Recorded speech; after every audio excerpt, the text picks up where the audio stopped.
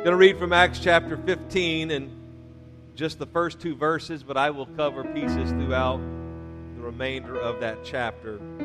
Acts chapter 15, verse 1, "But some men came down from Judea and were teaching the brothers, unless you are circumcised according to the custom of Moses, you cannot be saved. And after Paul and Barnabas had no small dissension and debate with them, Paul and Barnabas and some of the others were appointed to go up to Jerusalem to the apostles and the elders about this question." And today I want to preach to you for just a little bit, questions about our salvation. Questions about our salvation. I'll be honest with you, I was thinking of, as I framed my message today, I had initially framed it around the questions and made the questions the main points, and then I decided that I would just make my main point statements that answer various questions. So it might be a little bit like Jeopardy today, where I give you the answer and then we ask the question. But we'll see how that plays out today. Many of you may have heard this story. A man was in a flood. In fact, he was stuck on his rooftop, and he was praying and asking God for help. He was asking God to send someone to get him off of his roof out of the flood. Soon a man in a rowboat came by, and the fellow shouted to the man on the roof, "Jump in, I can save you." The stranded fellow shouted back, "No, it's okay, I'm praying to God, and He is going to save me." So the rowboat went on. Then a motorboat came by, and the fellow in the motorboat shouted, "Jump in, I can save you." To this, the stranded man said, "No thanks, I'm praying to God, and He is going to save me. I have faith." So the motorboat went on. Then a helicopter came by, and the pilot shouted down, "Grab this rope, and I will lift you to safety." To this, the stranded man replied, "No thanks, I'm praying to God, and He is going to save me. I have faith." So the helicopter flew away, and soon the water rose above the rooftop, and the man drowned. He went to heaven. He finally got his chance to discuss the whole situation with God, at which point he exclaimed, "I had faith in you, but you didn't save me. You let me drown. I don't understand why." To this, God replied, "I sent you a rowboat and a motorboat and a helicopter. What more did you expect?" Now, the reality is this: if someone is really drowning, they're not going to criticize the means of escape. They're not going to criticize the opportunity they have to escape the drowning and to be delivered from that drowning. And just like the story, if you're really drowning, there are all kinds of ways that people can be saved from drowning, all means of escape and all means of deliverance and ultimately all means of physical salvation. But contrary to that, when it comes to the kingdom of God, there is only one way of salvation. When it comes to the kingdom of God, there is only one way to get to heaven. The Bible tells us that that is through Jesus Christ. No other way will get you to heaven.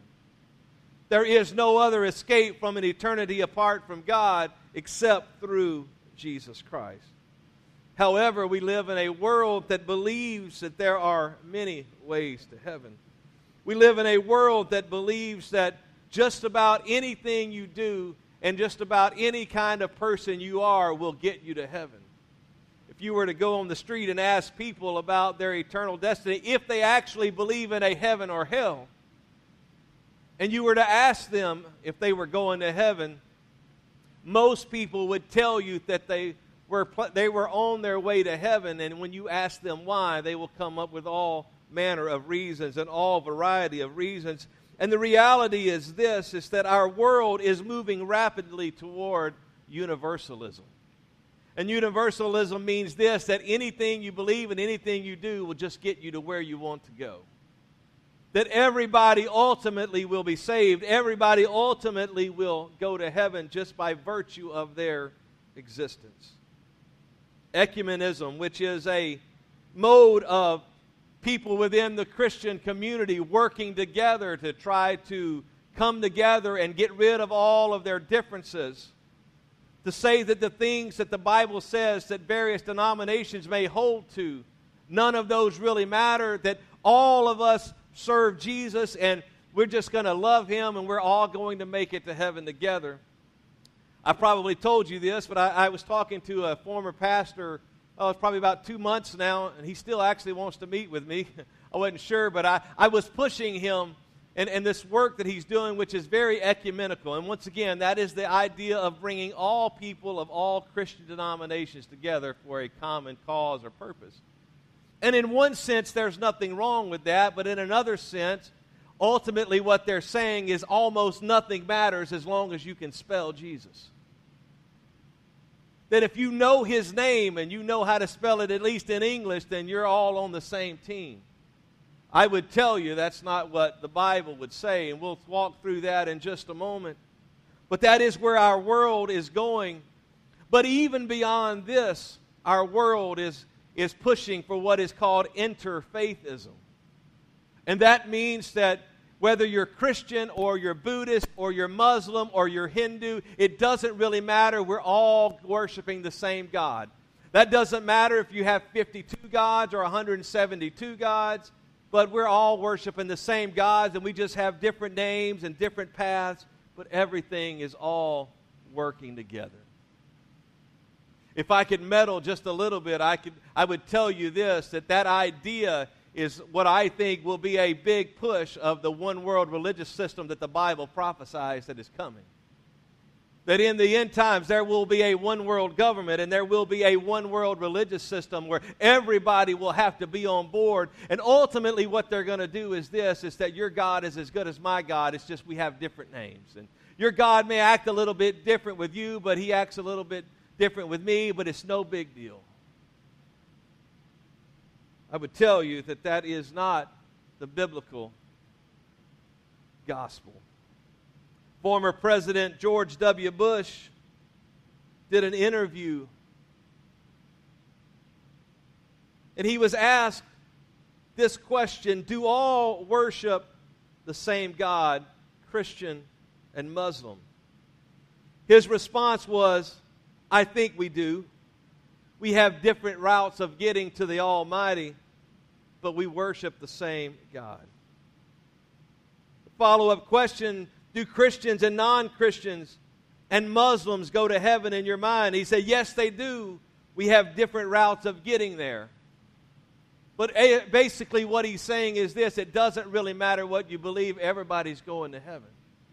It doesn't matter if the God of Christianity, that when we look at Jesus Christ, that we see Him as God. It doesn't matter that Muslims say He's not God. George Bush just says we're all worshiping the same God. That we all have the same path, or we have different paths, but we all have the same destiny. Once again, I would tell you that Jesus said, no man comes to the Father except through me. You don't get to heaven except through Jesus Christ. How does that practically play out in our lives today? As I would imagine that everybody in this room, you believe in Jesus. You are hopefully seeking to serve Jesus. You are seeking to follow Jesus. What does it mean then to be saved? And what does it mean to stay saved? How shall we live if we are saved? Should we be different than the world? And is our salvation more than a conversion experience? Is it more than a moment of repentance? And is it more than going down in the waters of baptism? Is it more than being filled with the Spirit? How are we saved? How do I know if I am saved? Maybe the question that I've been getting at is this: is everyone even saved the same way? Acts 15, the text that I read, it will inform us of a number of different truths about our salvation and answer a number of questions about our salvation. If you remember the book of Acts, it is the story of the actions of the apostles, the actions of the early church as Jesus ascended in Acts chapter 2, and He then imparted His Spirit. In that same chapter, He actually ascended in chapter 1 and imparted His Spirit in chapter 2. We'll look at that in more detail, but these actions of the apostles. And now we get to Acts 15. The gospel has been spreading around the Gentile world. Initially, it was a Jewish religion because only Jews were preaching the gospel to Jews, and they weren't taking the gospel to anyone who wasn't a Jew. But then in Acts chapter 8, as Philip the evangelist went to Samaria and began to preach the gospel to the Samaritans, and they received the word of God with great joy and with great gladness, and they were baptized and they were filled with the Spirit, and they became followers of Jesus. And then in Acts chapter 10, Cornelius had a vision and an angel appears to him in a vision and tells him to go to send men to Joppa for one Simon Peter, who will tell them everything they need to do to be saved. And of course, the gospel was poured out upon Cornelius and his household. And then in Acts chapter 13, God called Paul and Barnabas to preach the gospel to the Gentiles, to be missionaries to the Gentiles. In Acts chapter 13 and 14, they are going and traveling around Asia Minor, specifically in other parts of the known world, and they are preaching the gospel to the Gentiles, and Gentiles are coming into the kingdom. But then there arises a dispute among those who are following Jesus. It is the text that I read where it says this: some men came down from Judea. These are Jews that had come down from Judea, and they were teaching the people in these Gentile areas that unless they are circumcised, according to the custom of Moses, they cannot be saved. So Paul and Barnabas had great argument and great discussion and debate with them, and they finally went to Jerusalem to answer the question. Ultimately, the question is this: what is really necessary to be saved? So from this text, I'm going to bring 5 truths to your attention. And the first thing is this, is that salvation begins with receiving the Holy Spirit. Salvation begins with receiving the Holy Spirit. Today we celebrate Pentecost Sunday. Let me pause here. I know none of you are deaf, and you can hear that our neighbors today decided to have an event. And depending on what you think about the music, you might want to be getting a little dance or something going on. I'll try to control myself up here. So, if it won't bother me what they're doing, hopefully it won't bother you, because it's not going to bother me. Everybody good? So today we celebrate Pentecost Sunday, and it is 50 days from Passover. Passover being the death of the Lamb, the killing of the Lamb, celebrating and remembering what took place in Egypt, that first Passover. And ultimately, this is what takes place, that Jesus fulfills that Passover as he is crucified on Passover. And then, 50 days later, we have the birthday of the church. It is universally seen as the birth of the church. It is the day that the Spirit of God began to be poured out on all people. It is the day that God poured out His Holy Spirit upon people. It was, as I mentioned, 50 days after Passover. And Jesus had said throughout especially the book of John, He had said repeatedly that the promise is going to come. I'm going to send the promise of the Spirit. I'm going to send the Spirit. In fact, He would say this: I will not leave you comfortless, but I will come to you. And ultimately what He's saying is, I'm going to leave in this physical form, but I'm coming back in a spiritual form, and I am going to be with you. He would say in John chapter 7 that the Spirit cannot come until after I am glorified. And that glorification took place in Acts chapter 1 as He ascended to heaven. But it is called Pentecost. That is the Greek phraseology referring to the 50 days after Passover. We are a Pentecostal church. We are Pentecostal because the apostles were Pentecostal. Peter, James, and John, and Matthew, and the rest of the apostles, they were Pentecostal. So we are Pentecostal because they are Pentecostal. We are Pentecostal because we believe in and experience speaking in tongues. like they did in Acts chapter 2 and throughout the book of Acts. That when the Spirit of God came, they spoke in a language that they did not know. And from Acts chapter 2 throughout the rest of the book of Acts and throughout the real church history, everyone who is filled with the Spirit speaks in a language that they do not know. The promise is still being fulfilled today of the outpouring of the Spirit, and I would tell you that it still comes the same way. That Jesus Christ, who is the same yesterday, today, and forever, does not have a different methodology of filling people with His Spirit today than He did in Acts chapter 2, or Acts chapter 8, or Acts chapter 10, or Acts chapter 19. He does it the same way. So I would tell you that when you receive salvation, it comes with the infilling of the Holy Ghost. Acts chapter 15, 8 and 9 says this, "And God, who knows the heart, bore witness to them by giving them the Holy Spirit, just as He did to us." He did it the same way. That Peter is saying this, you got the Holy Ghost, or the Holy Spirit speaking in tongues, and he says He gave it to the Gentiles the same way. He made no distinction between us and them, having cleansed their hearts by faith. So I would tell you, how does salvation come, and how do you know when you receive the Spirit? You know because you have spoken in other tongues, just like the apostles. I referenced chapter 10 in the household of Cornelius earlier.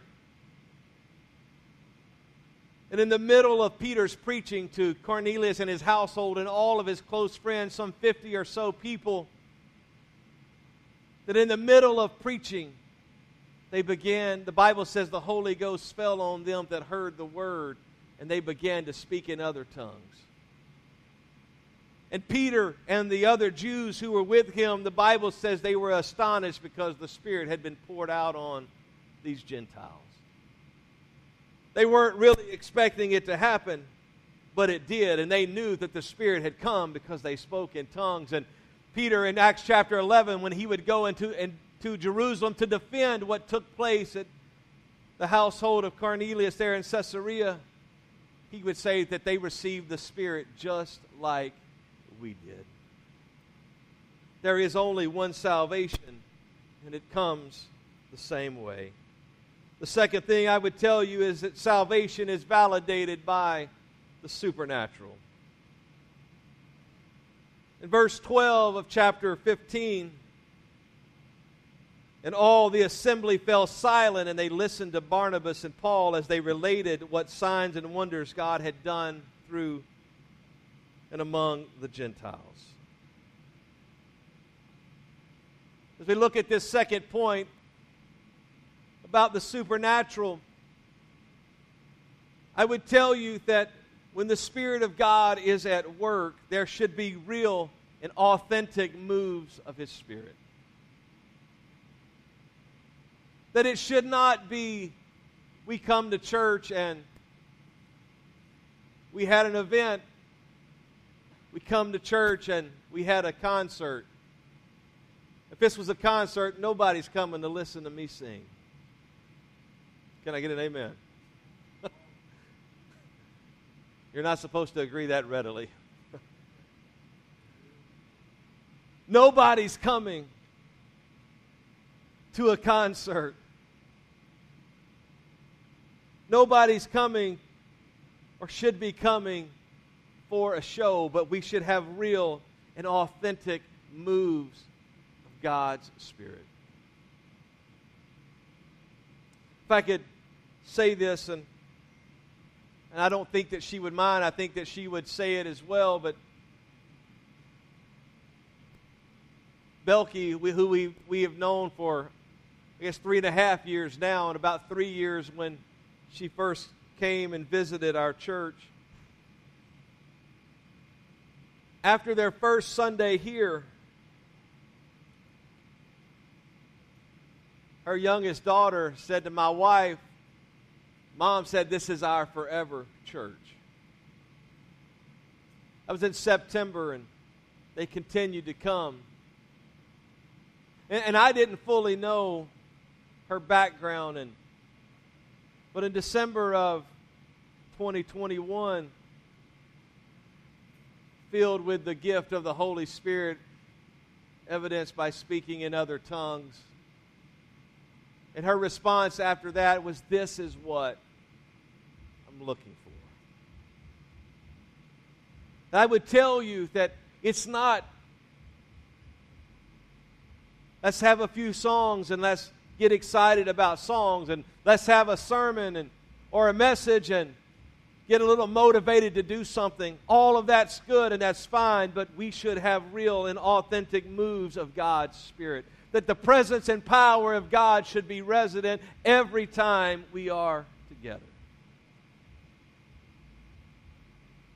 And there is no question that speaking in tongues is a part of that move of the Spirit. It is a supernatural thing, but what Paul and Silas or Barnabas were talking about is this, is that there were signs and wonders everywhere they went that validated what was going on in the preaching of the Word.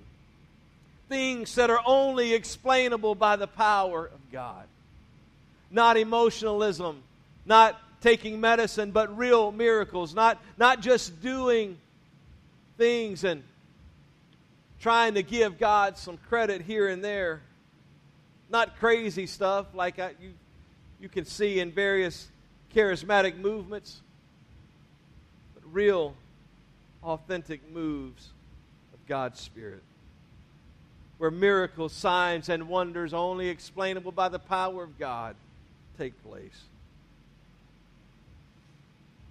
I don't know about you, but I don't want to go through church as usual. I don't want to go through the motions, but I want to experience the presence and power of God. Anybody else want to experience the presence and power of God where you see the miraculous? I've seen tumors disappear. I've seen cancers healed. I've seen hearts healed. I've seen God do all kinds. I've seen broken bones healed.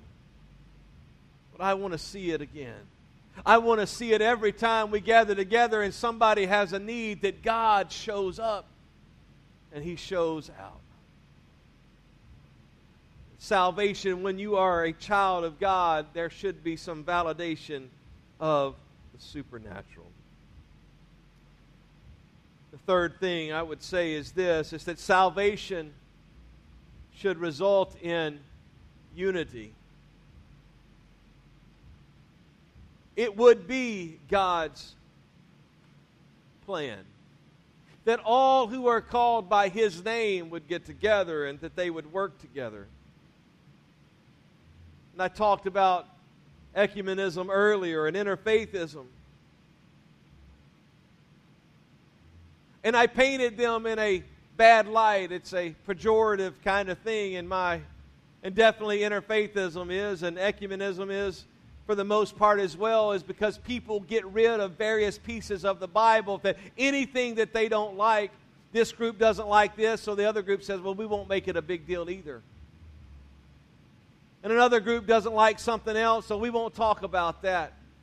But I would tell you, you don't get to decide what's a big deal and what's not a big deal. God gets to decide what's a big deal. You don't get to decide that you don't like what Jesus said over here or what Jesus did there or what the apostles did over here and say, well, we'll just ignore all of that and we'll just come to the least common denominator of we can all say Jesus together. There should be unity among God's people, but God's people need to have unity among the things that are important. Paul would write in 1 Corinthians, for in one Spirit we were all baptized into one body, Jews or Greeks, slaves or free, and we're all made to drink of one Spirit. That when you do indeed have the Spirit of God, that should bind us together in unity. Paul would write in Ephesians, there is one Lord, one faith, one baptism, one God and Father of all, who is over all, through all, and in you all. So we have some commonality when you're filled with the Spirit. We have commonality when we're baptized the same way, and we should work together. We've got all kinds of churches and all kinds of denominations, all camping out on one aspect of the Scripture. That's the reality of what they do, is that they find one thing that they like, one thing that they hold to as true. They draw a circle around that one single truth, and then they exclude everything else. During our offering moment, I read from Acts chapter 20. Paul would say in Acts chapter 20, a little bit later on, 6 verses later in that chapter, he would say this: "For I have not failed to preach to you the whole counsel of God." Not just a little sliver, not just a little piece here, not just a little piece there, but he says, "I have not failed to preach to you the whole counsel of God." Salvation should result in unity. They're having a good time next door. The fourth thing that I would tell you is this: salvation is more than conversion. Look at your neighbor and say, it's more than conversion. I'll tell them like you mean it.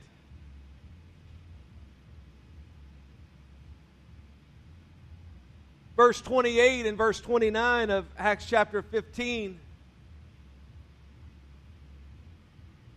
says, "For it seemed good to the Holy Spirit and to us to lay on you no greater burden than these requirements, that you abstain from what has been sacrificed to idols, and from blood, and from what has been strangled, and from sexual immorality. If you keep yourselves from these, you will do well. Farewell."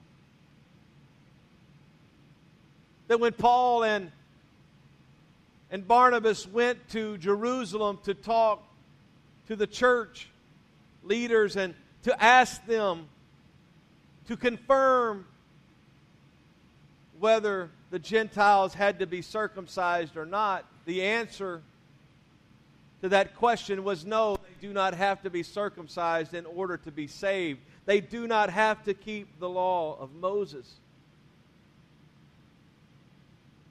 The law of Moses had some 640 different commands.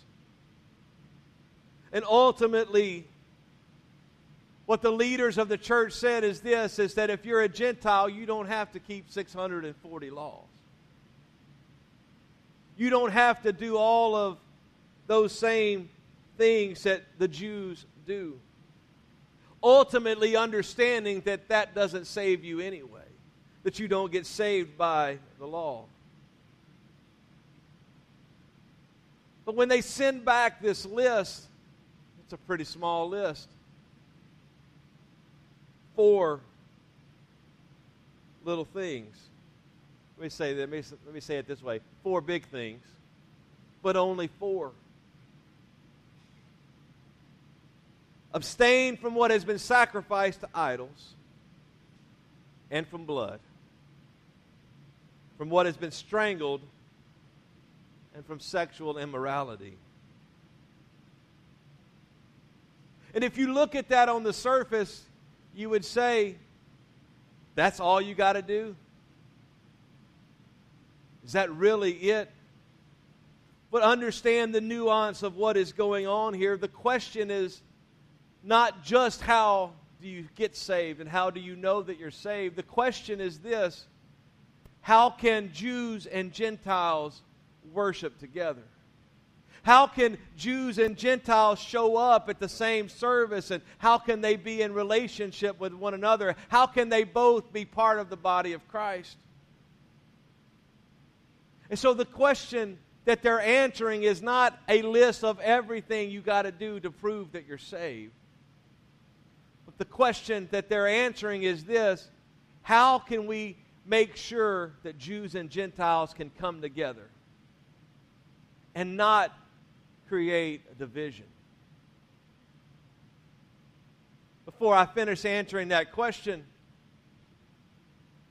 I'll ask a rhetorical question or two.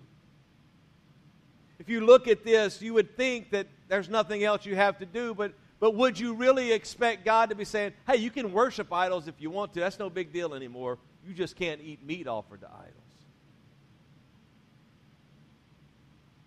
No one would say that. No one would say that now the second commandment, there shall not be any graven thing. Oh, make all the idols to Jesus you want to. It's not a big deal. Well, the reality is this, that there is a basic understanding that if you're serving Jesus Christ, you're not violating the Ten Commandments. You're not lying and killing and stealing. You're not setting up idols. You're not making graven images. You're not doing any of that. You're already fulfilling the Ten Commandments. So the question is not everything you have to do, but how do they stay in fellowship?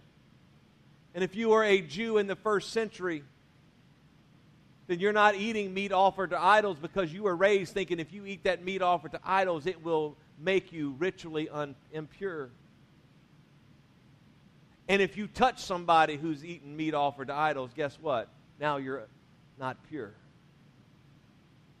That if you are participating in sexual immorality, that their sin rubs off on you when you come in contact with them.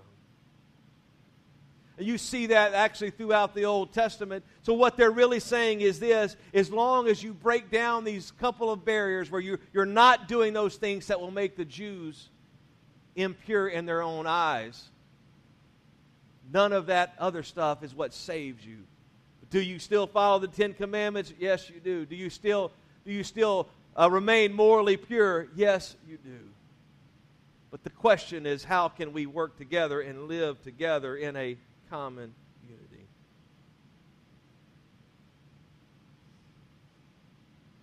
So I would tell you, salvation is more than conversion. There are things that come along with our salvation experience that God requires of us. We live in a world that would tell you, a Christian world that would tell you this: pray a simple prayer, believe it when you pray it, and then nothing else you ever do the rest of your life matters. 3 days later, if you decide you didn't really believe what you prayed, too late. You're going to heaven whether you want to or not. You don't serve Jesus, no big deal. In their eyes, you had a conversion experience because you said a few words and you believed them when you said them. Nothing else matters after that.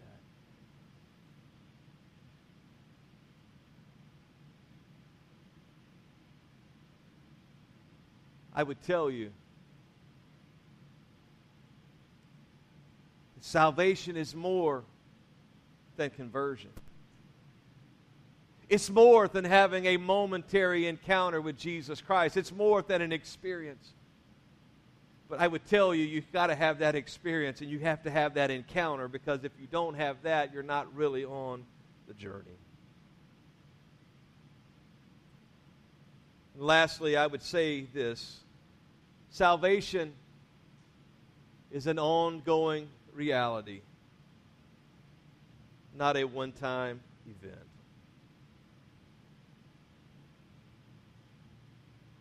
I had a conversion experience. I got saved. Now what?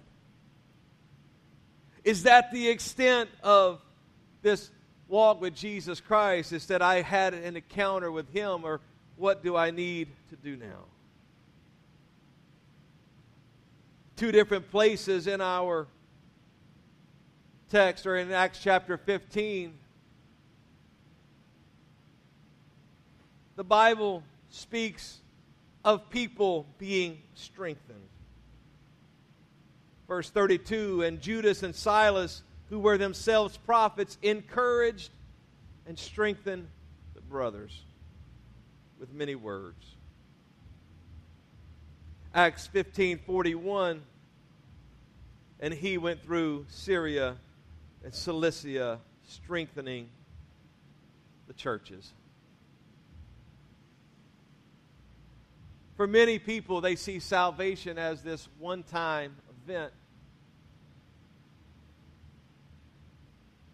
I could point back to November 12th, 1983, when at the age of 11 I was filled with the baptism of the Holy Spirit, evidence of speaking in other tongues for the first time. It was a Saturday night. It was a special service. I was baptized 8 days later on Sunday, November 20th. That I could look at that and say, man, I was saved, end of story.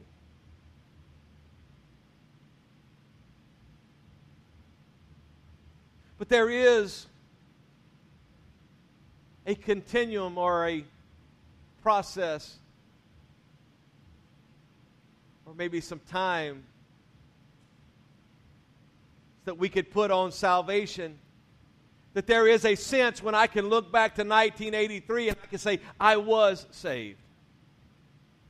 And many of you could look back to a moment and say, I was saved at this time. I was saved on this date. This is when God filled me with His Spirit, or this is when I was baptized. This is when I decided to follow Jesus. That we can look at those moments and go, I was saved.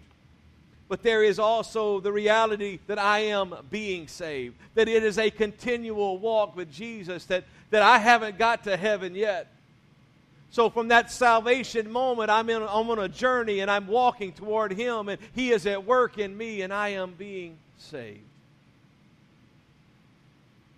The reality is this: until I get to heaven, that's that third piece where I will be saved when I get there. That I'm still walking in this world and there is still the opportunity for me to turn my back on Jesus. And unless you think that doesn't happen, all you have to do is read the Bible. Read the book of Hebrews, where the writer of Hebrews says that he who has put his hand to the plow and looks back is not fit for the kingdom. You've tasted of the heavenly gift and then you turn your back on it. You decide, I don't like that anymore. He says, you're not even fit to be in the kingdom. It is more than conversion, and it is an ongoing reality. That our first encounter with Jesus must not be our last, but we should have a continual encounter with Jesus Christ. That over and over we are renewing our relationship with Him, and we are renewing the control of the Spirit in our lives. We are surrendering our lives every day to Jesus.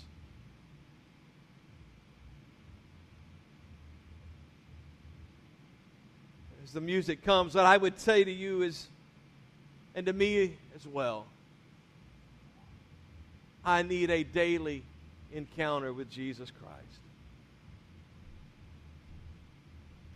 The parable that Jesus told of the workers getting a penny a day,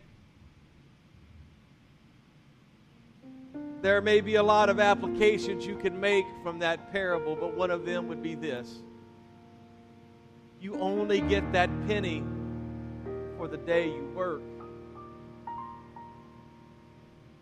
You don't show up one day a week and say, man, I'm going to do a lot today, so I want all 7 pennies.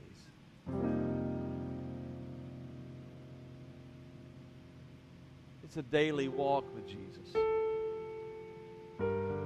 That if I don't work on my relationship with Jesus today, can't really make it up tomorrow. That if I don't work on my relationship with Jesus this week, I don't get to come back next week and say, boy, I'm just going to pray twice as hard this week. But it's a penny a day as we walk with Him.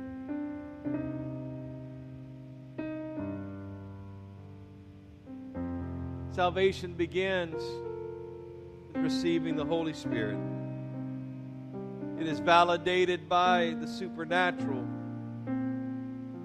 It should result in unity. It is more than conversion. And it is an ongoing reality. not a one-time event. Would you stand with me today?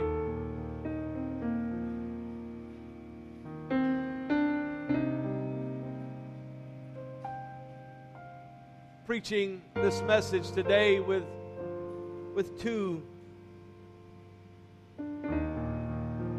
focuses. The first is this: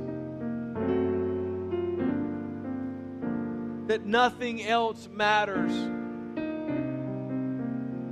unless you have that born again conversion experience.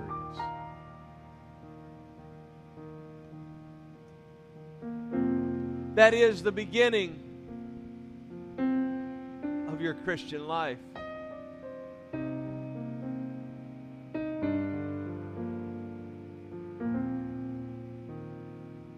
may have used this illustration.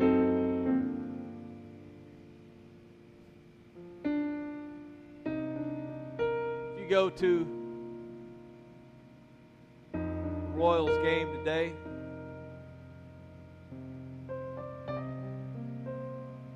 out of the few fans that are there, there'll be a lot of people wearing jerseys, official Royals baseball jerseys, their favorite player's name on the back, favorite player's number, dressing like the team. Somewhat looking part. But they're not on the team. They're just a spectator in the stands. And I would tell you it's like that when it comes to the kingdom of God. You can do the things that people in the kingdom do.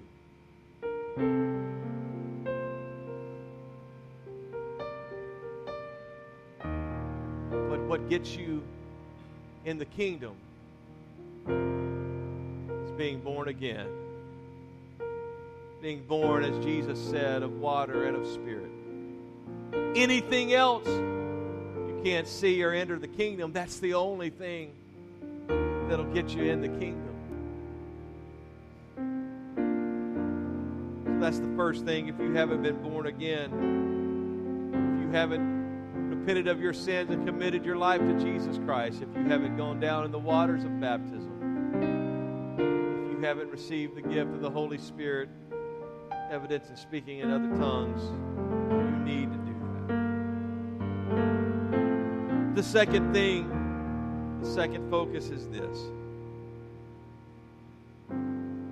Said, just because you have a conversion experience, it doesn't stop there. But we need to continue to walk with Jesus Christ. We need to continue to grow in our relationship with Jesus Christ. So for many of you, you have experienced the new birth. My encouragement to you today is to give Jesus Christ everything you've got. To give the kingdom everything you've got. Paul went on 3 major missionary journeys. At the conclusion of his last missionary journey, he began, after being arrested, began the process of being transferred to Rome so that he could stand before the emperor. That's because as a Roman citizen, he had appealed to the emperor.